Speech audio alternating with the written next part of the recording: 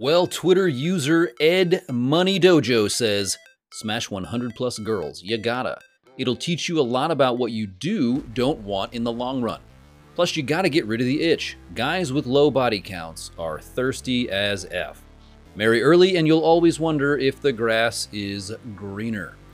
All right, so today we got to talk about this itch because what Twitter user Ed Money Dojo is talking about, this is a philosophy of life. What is the best way to live your life, to pursue happiness, to pursue pleasure?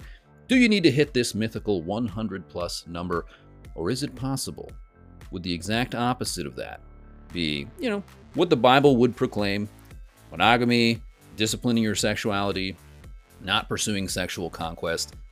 I guess basically how I've tried to live my life and train others to do the same. So let's talk about these two issues.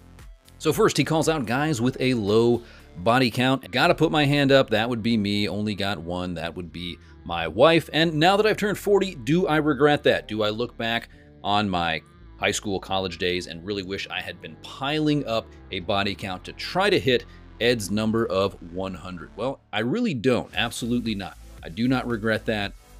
I think that would come with consequences, and it is the exact opposite of what the scripture teaches us. Now, my story, that's just one story, that's just an anecdote, but the good news is there is some research into this topic. I highly would recommend Lisa Wade's book, American Hookup: The New Reality of Sex on the College Campus. When she talks about hookups, she's talking about casual sexual encounters with absolutely no commitment. So let's talk about Ed's advice here. He says that if you could hit this number of 100, it would teach you a lot about what you would like.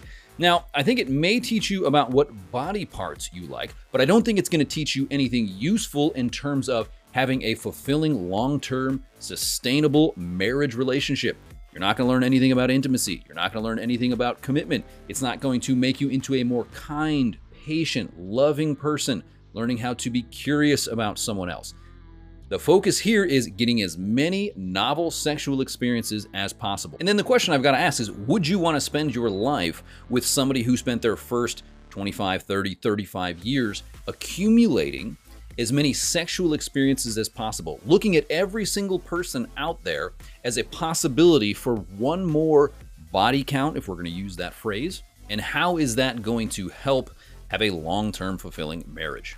Because if you make a habit and a pattern of achieving as many sexual experiences as possible, how will you then settle down and be faithful, say no to your desires, say no to any other person you find attractive, any other person who pursues you sexually?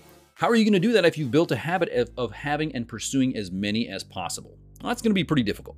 And it's interesting because he says guys with a low body count are extremely thirsty. I kind of think that's 100% backwards. I think it would be men, if we build into our lives viewing every single woman as a possible means to achieve our 100 plus body count, I would say those are the men that are thirsty as all get out. Those are the men who are viewing every woman as a possible sexual conquest, not men who are pursuing and building discipline, trying to say no to the urges that their body has, trying to discipline their sexuality. Those men would not be thirsty AF. Those men would be growing in discipline. They would be trying to pursue an intimate sexual relationship in marriage. And also, I think what's interesting, have we considered the 100 plus women in this scenario? So 100 plus women, what are they getting out of this? Maybe they're getting a free dinner or something like that. Are we considering what's best for them, just to simply use them as means to an end? Well, I think if you want to be a rebel in 2023, if you want to reject our cultural mantra, our cultural values, then discipline your sexuality. Say no to your urges. Ignore this. Be true to yourself. You be you.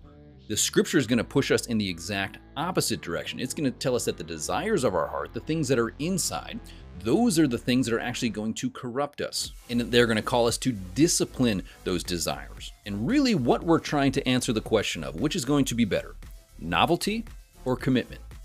Which is going to be better, discipline or giving into any sexual urge that you have? Which will be better for you in the long term? Is the chief purpose of men and women, is our chief purpose to experience sexual pleasure, to stack up as many body counts as possible?